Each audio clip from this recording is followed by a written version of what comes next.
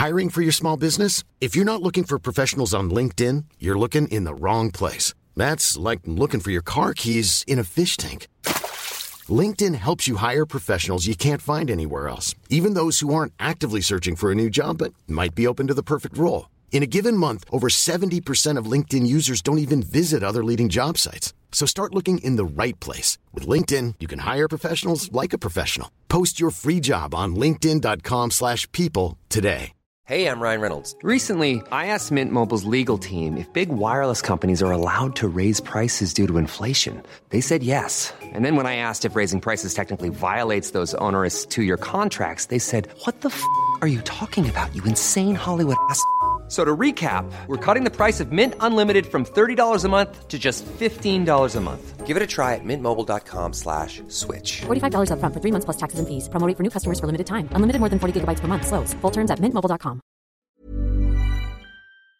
This episode of Canada Land is brought to you by Douglas, a mattress that is trusted by more than 200,000 Canadians from coast to coast to coast. It's a great mattress at a very reasonable price point. Comes with a 20-year warranty. And a great deal for our listeners. Douglas is giving you a free sleep bundle with each mattress purchase. Get the sheets, pillows, mattress, and pillow protectors free with your Douglas purchase today. Visit douglas.ca/Canadaland to claim this offer. That is douglas.ca/Canadaland. This episode is brought to you by the Centre for Addiction and Mental Health here in Toronto. Cutting-edge, state-of-the-art, compassionate facility. Right now, it is Mental Health Awareness Week. This is the time when they need you most. This is the time when you can make a real difference when it comes to doing something about the mental health crisis and the devastating opioid epidemic, the overdose epidemic that we're currently experiencing, losing 20 people every day. They need your help. Donate at camh.ca/Canadaland. to help CAMH treat addiction and build hope.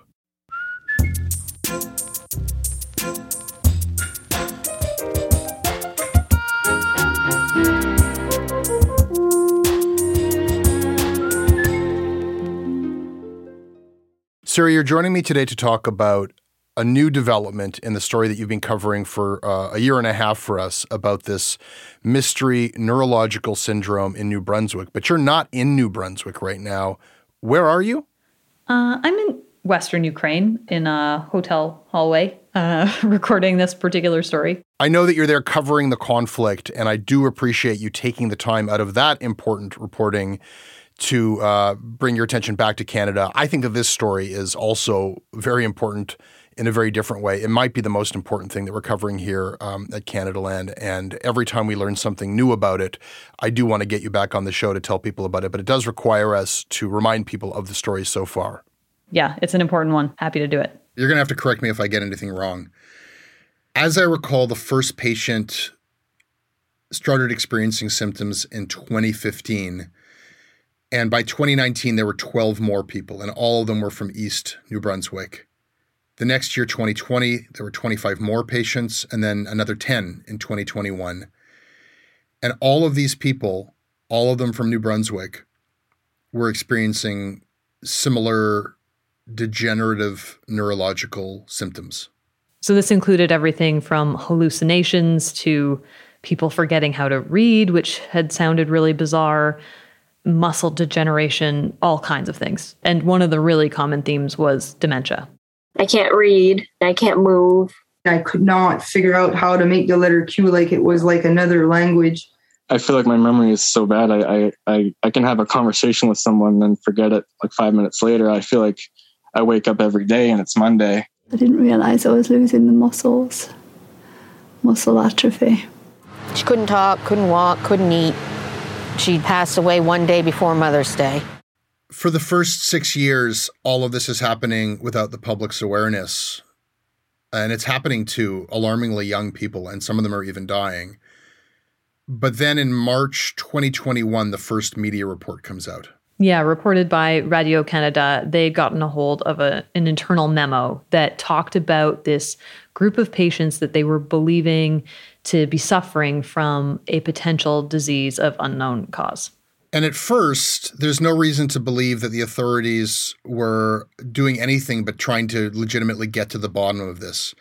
Here is Dr. Jennifer Russell, the Chief Medical Officer of Health in New Brunswick in March of 2021. So it most likely is a new disease. We haven't seen this anywhere else. It is of unknown etiology, but the symptoms are very much like CJD disease. So yes, Jennifer Russell said that in March 2021. And then what we learned later, when I reported this year, was from Access to Information documents. We saw that provincial and federal researchers were all in on this. They were looking for environmental causes of what could possibly be triggering this disease or potentially causing multiple diseases in different people, but one or a handful of causes that could have been triggering these illnesses that they couldn't explain.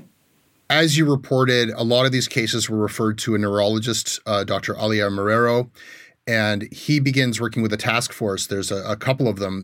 You obtained thousands of pages of correspondence between this provincial task force, and then there were federal scientists as well.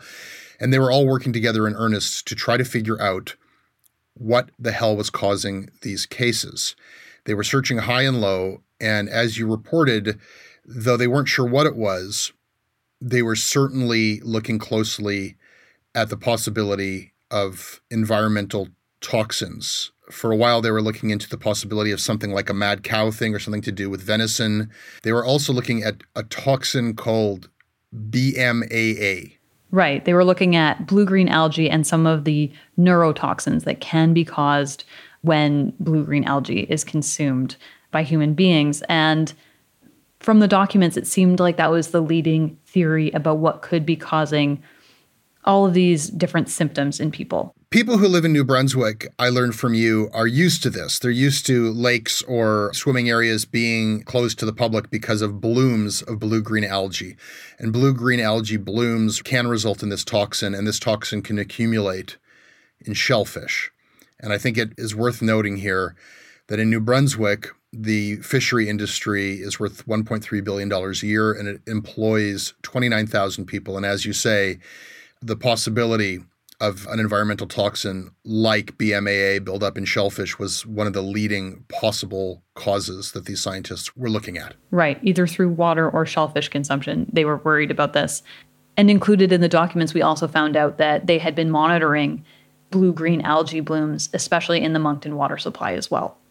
But investigation into these potential environmental causes abruptly ended in May 2021. We don't know exactly what happened, but in the government documents, it's clear that something happened because nearly overnight, all of the communications changed. Money that was meant to be coming from the federal government was suddenly put on hold. Federal researchers were asked to stop investigating. So the internal documents show that all of a sudden the task force is told to stop meeting. Meetings are taken off of their calendar. That's what's happening internally. And then externally, the public gets an update from the province. 9 people have died at this point. Their remains have been sent by the public health agency, the federal public health agency, to a neuropathologist, the University of Ottawa, named Dr. Jared Jansen. And he comes forward with a public statement telling the world that all of these patients have been misdiagnosed. 5 have what we call a dementia. Then we have a patient who has a brain tumor. We have a patient who has vascular dementia. And then there is a patient who has a different disease in the sense that there are no pathological abnormalities to that disease. In fact, Sarah, Dr. Jansen breaks with all of the other researchers and scientists, and he calls into question the very idea that there is a cluster, that these patients have anything to do with each other because, he says, these are known illnesses. And provincial officials begin walking back the idea that there's anything mysterious happening here at all. The documents show that the province had switched gears in May 2021, but by October, they were publicly talking about how they didn't think any environmental causes were causing these illnesses, and they weren't particularly interested in investigating any of them. This is Dr. Arifa Rahman, the provincial medical officer. We have concluded there is an overarching theme to these findings, which is if a particular food exposure such as lobster or blueberries or venison, was to blame, there would have been people with similar symptoms in other parts of the province. And based on the findings of this report, there are no specific behaviors, foods, or environmental exposures that can be identified as risk factors with regards to the potential syndrome of unknown cause. Sarah, they ruled out food sources as a potential cause, even though 31 of 34 patients had told them that they had eaten lobster before the onset of symptoms. But they didn't just stop looking at lobster as a possible cause. They stopped looking for environmental causes entirely. And as you say, they had millions of dollars that they could have used to test for environmental causes, and they left that money on the table. They disbanded the team of scientists. They told the public that they were taking the hunt in-house to their own oversight committee. And that committee announced there is no mystery illness. Now that, as we discussed in a previous episode, was a little bit of an act of misdirection, because the question that these scientists were asking was not, what is this mystery illness? The question that they were trying to solve was, what caused these symptoms? The mystery was, is there a common cause? But one thing we were able to establish the last time we spoke about this was that there was intentional misinformation from the province of New Brunswick.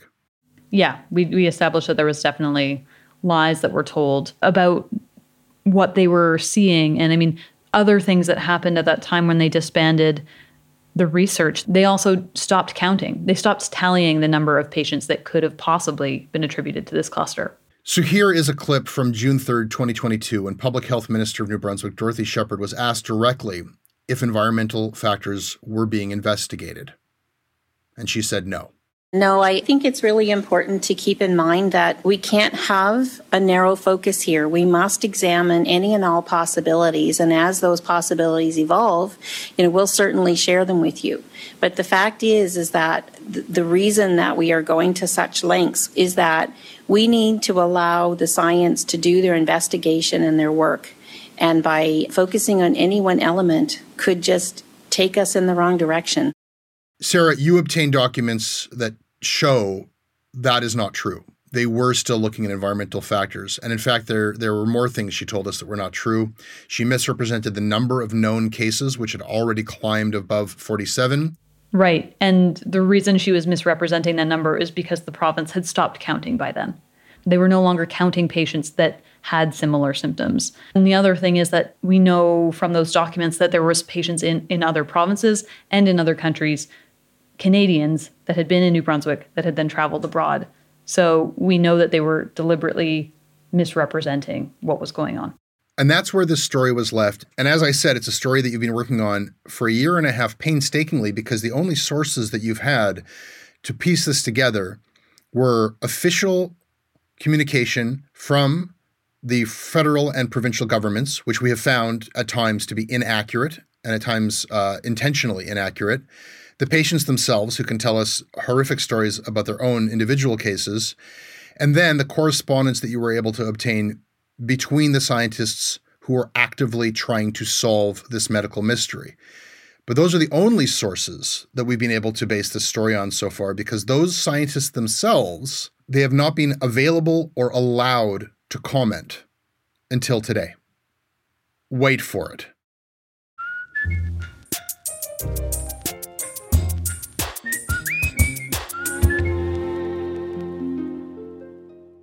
This episode is brought to you by Fiona Mullen, Carolyn Heath, Colby Doyle, Mary Ellen Green, Ethan McLeod, Selena Whaling-Ray, Blake Linthwaite, and Tiago. Hi, my name is Tiago. I'm a banker and wannabe yoga instructor currently living in Toronto, Ontario. I'm a new Canadian, having immigrated here 9 years ago, and I support Canadaland as it provides me with a critical view, different angles than traditional media, and allows me to challenge the status quo and the fairy tale reality that some folks live in. This episode is brought to you by Athletic Greens. I got into this. I started to take AG1 every morning, mix the powder with the water, shake it up, and just down it. And boom, that's the first thing you do in the day. Vitamins, minerals, probiotics, prebiotics, gut health. That's the foundation for everything that comes after that. And then I'm ready to go. I'm ready to take on the day. I'm doing something good for my body. I am giving it the nutrition, the greens that it craves, and I'm getting her done. I'm not messing around with a bunch of different bottles and supplements and pills and things like that. AG1 by Athletic Greens has got 75 high-quality vitamins, minerals, and whole food-sourced ingredients. If you are looking for a simpler and cost-effective supplement routine, Athletic Greens is giving you a free 1-year supply of vitamin D and 5 free travel packs of AG1 with your first purchase. Go to athleticgreens.com/Canadaland. That is athleticgreens.com/Canadaland. Check it out.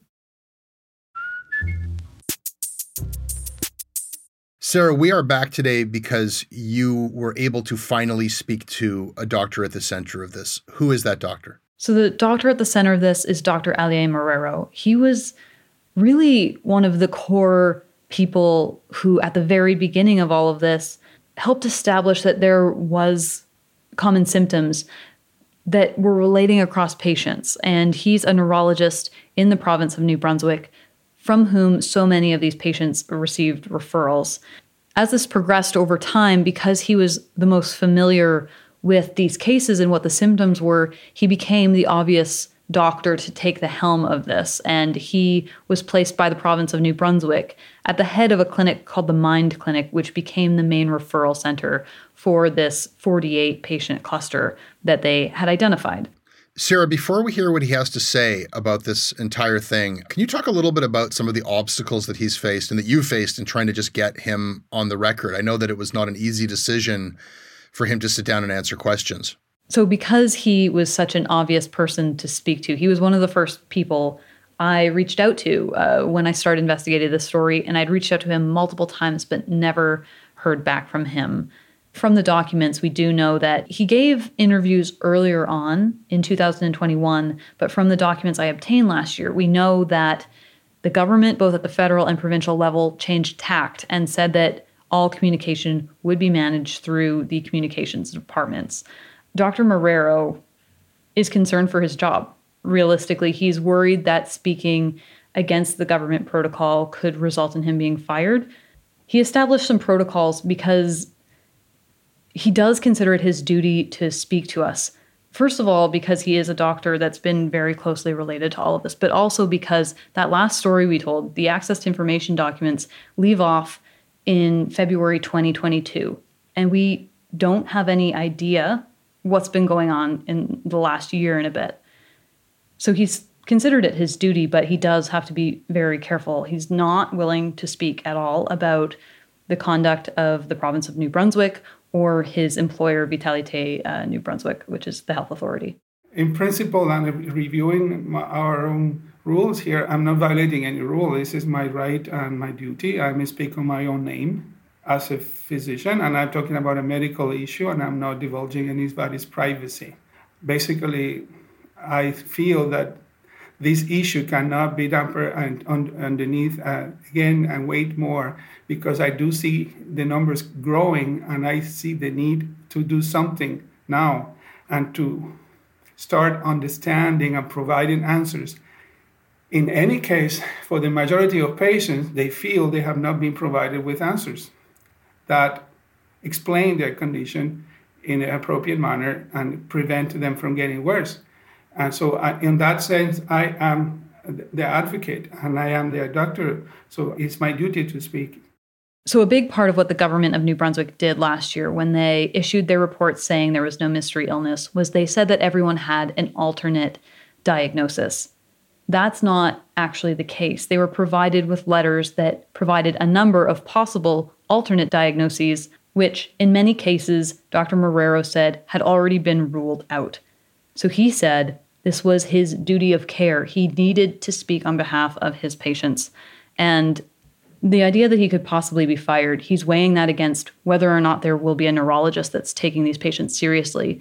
And because things have become so dire, he decided that it was more important to speak and risk not being able to be their doctor anymore. What do you mean so dire, Sarah? What's changed since February 2022? So there's two major things that have changed in the year and a bit since we lost track because we don't have any further internal documents to flesh out this picture. What he says is that he has seen an astronomical increase in the number of patients. So the province stopped tracking this cluster of patients at 48. And he's saying there's now more than 200. And he's saying that there's so many patients he can't even get to. He's saying that he's got his regular caseload as a neurologist. He's seeing all of these patients in addition.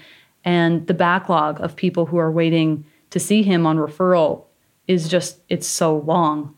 So let me understand this. Even though the task force that he was participating in, where all of these different doctors and scientists were trying to get to the bottom of this and hoping to do environmental studies, that was disbanded. The funding was gone. The group broke up. But he has kept seeing those initial cluster patients. And then in addition to them, there are like 152 new patients who fit this description? Yeah, more than 200 is what he told me. And more still waiting and knocking on his door. And he's seeing all of these patients in addition to everybody else he sees just in the normal course of his practice as a neurologist. Correct. And worth mentioning, again, as I did in the last one, that New Brunswick has some of the most overworked neurologists in the country. Okay, so that's the first thing that's changed. What's the second thing? So the second thing that's changed is that though in those documents we received through access to information, that had indicated that they were looking at primarily blue-green algae as a possible environmental cause of these symptoms. He has been advocating for these patients and searching high and low for other resources that he could employ to try and care for them better. And what he found was a test that was funded in the province of Quebec, actually, where he could actually get all of these 200 patients tested for pesticide exposure.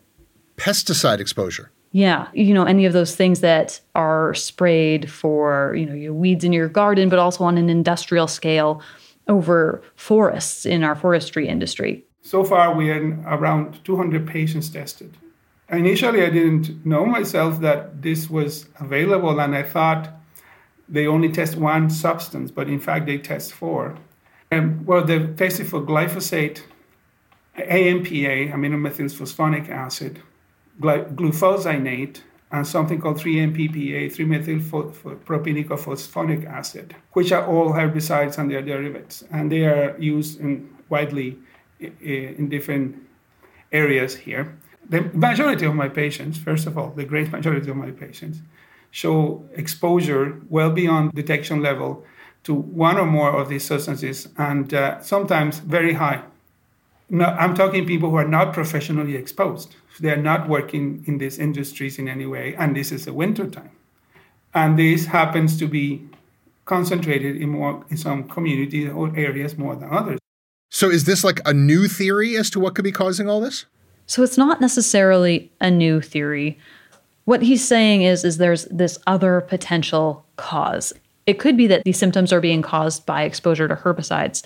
It could also be that blue-green algae is the culprit. It could also be that these two theories are actually linked because glyphosate has the potential, when it is run into water systems, to actually increase the amount of blue-green algae in water. And so it could be that it's one or the other, or it could be that it's both. But what he was really advocating for was just more environmental research, because he is convinced that there is an environmental culprit here. So it could be one, it could be the other, it could be that it's both together.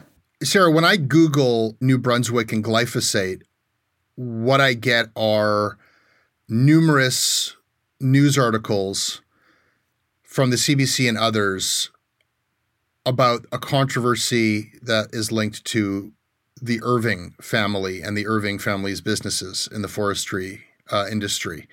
CBC reporting that Jim Irving says that a ban on glyphosate would be disastrous. Canada's National Observer reporting that Indigenous communities are calling glyphosate spraying to be akin to eco-genocide.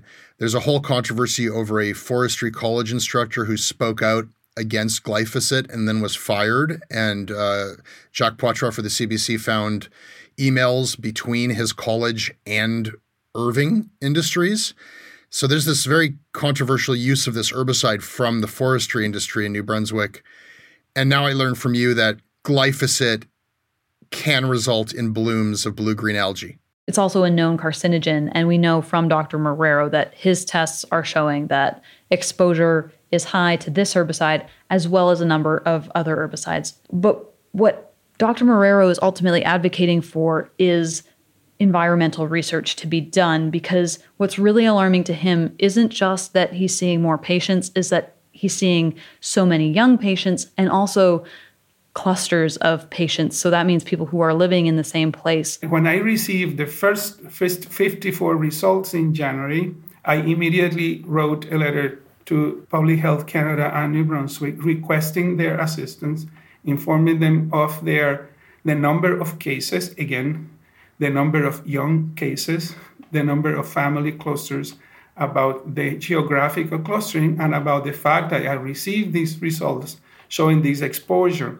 So what he's saying is that he's seeing clustering not only of families, so not just people who are genetically related, but also household clusters and geographic regions.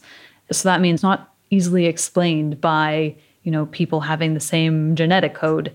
So this is why he's speaking out to us, and this is what he's already advocated for to the province and to the federal government, just that more environmental factors are tested. I was not concluding that this exposure meant this is a causality. I just asked them, as it was before, to help with the experts in these fields to understand the meaning of these results and to conduct appropriate testing beyond that as needed. And I also particularly requested that BMAA be tested. As in the meetings I have participated before with all the other people involved, including the experts in these fields, we know that these substances, these herbicides and other pesticides, can actually favor the blooming of blue-green algae. I am not concluding that this is either the cause, but I am requesting that this be tested and we get an answer. Sarah, when we were trying to figure out why the province might have suddenly become incurious as to the cause of this, I think that our best guess at a certain point was the possible link to shellfish. Perhaps they were protecting the fishery industry. Now that we are talking about glyphosate and other herbicides are showing up in the test results of people who are suffering these symptoms, we also bring into question how much of this has to do with possible protection for New Brunswick's forestry industry, which is a major employer. This is a sector that supports over 24,000 jobs in every region of the province. It's almost $2 billion. And we've previously covered the political influence that this industry, and specifically Irving, has over the politics of New Brunswick. Jesse, I got to be honest, my mind and my questions go to the same place. But in talking to Dr. Marrero, who is the focus today, what he had to say, he was just laser focused on his patients and the fact that the number of patients is growing and they are disproportionately young people.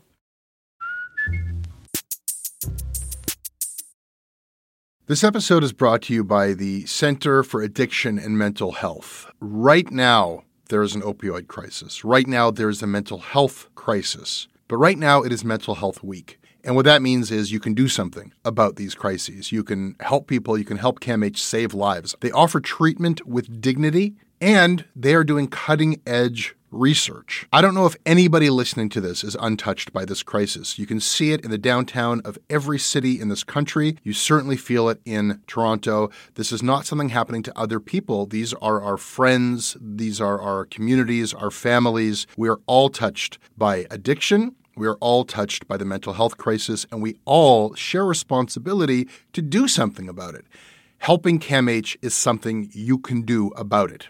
Help change mental health care forever. Your support will help CAMH build a future where nobody is left behind. Donate at camh.ca/Canadaland to help them treat addiction and build hope. This episode is sponsored by BetterHelp. It's amazing the things that we tell ourselves to talk ourselves out of getting help. Anybody who's actually gotten help knows that the process of getting things off your chest, of taking your stressors, your problems, and just like not letting them be bottled up, working through just conveying them to somebody half of the battle is just doing that. You unburden yourself. And you know what? If you have a real mental health professional, no, they don't have magic bullets or magic words that make it all go away. But often they can help you see things a little bit differently and guide you to strategies or tools or to a new perspective that actually does help. As the largest online therapy provider in the world, BetterHelp can provide access to mental health professionals with a wide variety of expertise in mental health. Because you listen to this podcast, you get 10% off of your first month at betterhelp.com/Canadaland. That's betterhelp.com/Canadaland.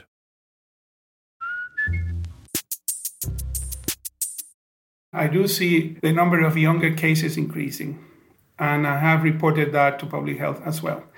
By January, it was 51. I'm seeing more every week now. I try to keep pace with this number of new referrals, new cases that we see, and the reporting issue, and also coping with all the rest of the work that we have to do.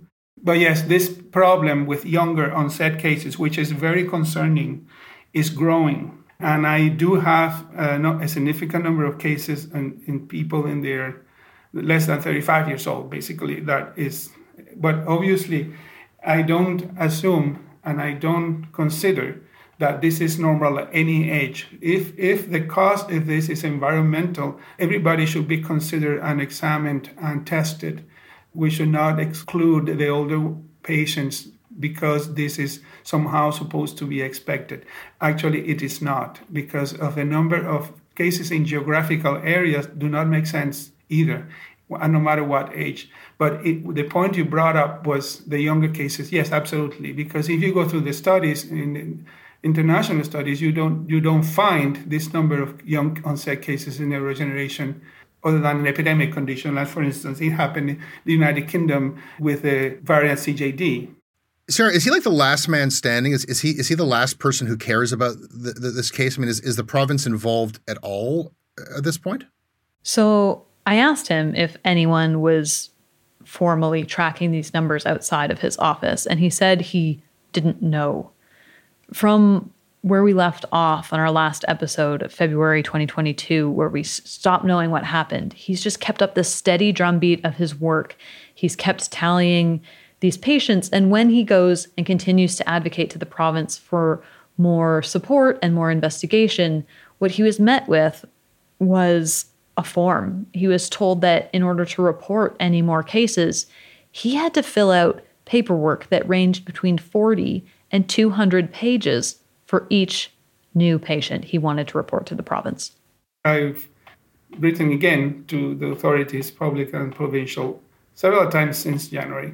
And by the beginning of May, Dr. Russell sent me a communique saying that she's received my letter and that they created a new form, which is a new Brunswick extended epidemiological questionnaire or form. So I was requested to fill them out, and I started to do so. But these forms request an immense amount of data. They asked me, for instance, all these patients, what doctors they saw and when, all the reports from brain images, MRI, CT, SPECT CT, EEG, blood work, spinal taps, genetic testing. Typically, this is a job that is done by public health when you refer a case or something, but for some reason, they are requesting physician to fill out this. And I am doing so. I started to do so. But to give you an idea what it takes, my reports go, the shortest one is 40-something pages, and the longest one, 180, near 200 pages each. I want to make sure I got my head around this. He is trying to tell the province that the number of people suffering from this is growing. And they're saying every time you want to alert us to one more patient, you have to do 40 to 200 pages of paperwork, including their full medical histories, all their test results. And you got to do this in addition to your pre-existing medical practice before this whole thing started. Is that what's going on? That's certainly the story he told me. And it gets worse because he said that when he, had completed this form for the first patient and he finally sent it in, that public health, the authority he was meant to send this to, actually didn't know what they were receiving, it doesn't seem as if this is being taken seriously by the province. I mean, the least generous interpretation of the government's actions here would be that they are intentionally putting an obstacle in his way to keep the number of patients down. You know, if you got one doctor on this stuff and you make him fill out 40 to 200 pages of paperwork every time he wants to put another patient on the record, you know, maybe he'll just stop doing that. Right. And he actually took probably the most generous view of this. He said that it could just potentially be a new process that no one was familiar with. And that happens a lot of the time in public health where people just haven't been brought up to speed. But it's certainly not where my mind goes. But at the end of the day, Dr. Marrero isn't looking to be some superhero doctor. He's looking to advocate for his patients. And he insists is not about him, but about the people who, at the end of the day, are still sick. And what about those people, Sarah? Like, who is treating these people? After the task force disbands, you've still got patients. I mean, sadly, a lot of these people have died, but most of them are still alive and combating just a horrific illness. Who is treating them? When Dr. Marrero was forced out of the Mind Clinic, his patients were given a choice. They could either stay at the Mind Clinic with the new physician and all the resources that were now available at the Mind Clinic, or they could follow Marrero. And a lot of the patients, some of whom I've actually spoken to, chose to go with Marrero because, as they'd put it, he was the only person who had ever actually advocated for them. In the letter that they were sent to them, they were given the choice. And I will still be able to see them by myself without the support of all the other added services that by then were added. By July 2022, the clinic was fully, running and everything could be done. So they were asked to choose between you or the Mind Clinic? Yeah, between me and the other services, multidisciplinary services. Basically, I've never seen this before. So I said first time, I guess it's always the first time, but I've never seen this choice being given to patients before. Particularly knowing what we're talking about here, that is a condition that keeps going worsening, and it's neurodegenerative conditions that do not have, at this time, an appropriate disease-modifying therapy or cure. I have talked to patients about this, and they've elaborated what you're saying, that they were forced to choose, and they, by and large, chose to stay with you because you were the one advocate they'd ever found. That's what I mentioned before. Why you asked me why I keep going. Well, this is why I keep going. They are the reason why I keep going. So at this point, with patients quadrupling, him seeing worsened conditions, I asked him what he wanted to see. What I would like to see happening is something like what we had prior to May 2021. An extensive open collaboration between experts in different fields trying to understand and provide answers to a growing issue that is very significant and is affecting these populations and these younger cases and these communities in a hard way. So that's what I'd like to have. I call it to have adults in the room, to take them seriously, to provide them with answers that are meaningful and could explain what is happening to them, because they're obviously sick. And they need to have answers, and they deserve to be analyzed and seen by experts. I have been requesting this right from the beginning. It is worth noting that the biggest criticism that anyone's been able to mount against you is that you've been seeing these patients by yourself, but the documents do show that you've been asking again and again to not be the only physician dealing with this. In the great majority of these cases, I'm seldom the only specialist who saw them. Actually, I'm not. And the documents I'm providing public health right now prove that, because they request what doctors they see, when they see, and so on and so forth, what tests they have. By making me the point, the attention is distracted away from the patients and communities. They deserve to be the center, not the doctor. They have to be provided with answers. Sarah, what does the province of New Brunswick have to say about all this now? So I did put questions to the government of New Brunswick. I asked them if they cared to elaborate on what happened in May 2021 that caused the government to reverse course on investigating environmental factors at play here. I also asked them what they had to say about Dr. Marrero identifying more than 200 patients at this point that he believes are suffering from the same symptoms that were originally identified. I asked them what they had to say also about those elevated levels of herbicide exposures that Dr. Marrero found through that testing in Quebec. And the last thing I asked the government was about these forms that Dr. Marrero talked about, saying that they were 40 to 200 pages for each patient. And that last question is really the only one that they even came close to answering directly. Spokesperson Sean Hatchard wrote that while the New Brunswick Department of Health has received Marrero's correspondence identifying 147 new patients, they told me that they reminded Dr. Marrero of his legal requirement to inform them of each new case within 7 days of identification. And the government of New Brunswick says he's only done that 9 times. As Marrero says, though, these forms he was filling out were lengthy and he's been unable to keep up with the paperwork. Hatchard said that the Department of Health has now created a 2-page form to collect additional information. Sarah, that is just a maddening response. It is quite confusing to me. I think there's a number of ways that could be interpreted and read. I'll tell you how I read that. They seem to be saying that though they are aware that Dr. Marrero has sent them information of 147 new patients beyond the initial cluster, they have a legal requirement that he do so within 7 days of learning of each, and he only got them the information in that 7-day window 9 times.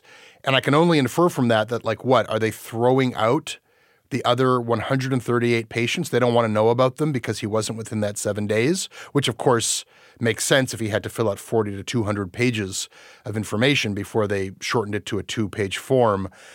I think this is going to require some follow-up questions to the Department of Health to find out exactly what they meant about that. I know that we can't expect that response by publication time, so we will, of course, update this story if we get clarity on that. But that is my reading of this, that they are not acknowledging 138 new patients because they did not like the way in which he told them. Sarah, thank you for this. Thanks, Jesse.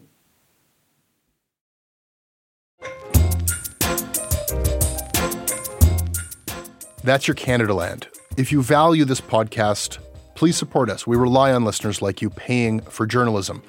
As a supporter, you're going to get premium access to all of our shows ad-free, including early releases and bonus content. You will also get our exclusive newsletter, discounts on Canada Land merch, invites and tickets to our live and virtual events, and more than anything, you'll be a part of the solution to Canada's journalism crisis. You'll be keeping our work free and accessible to everybody. Come join us now. Click on the link in your show notes or go to canadaland.com/join. You can email me at jesse@canadaland.com. I read them all. We are on Twitter at Canadaland. Our website is canadaland.com. This episode was reported by Sarah Larniuk. Our senior producer is Bruce Thorson. Additional production and editing from Tristan Capacchione. Our managing editor is Annette Ejiofor. I am your host, Jesse Brown. Theme music is by So Called. Syndication handled by CFUV 101.9 FM in Victoria. Visit them online at cfuv.ca. You can listen to Canada Land ad-free on Amazon Music, included with Prime.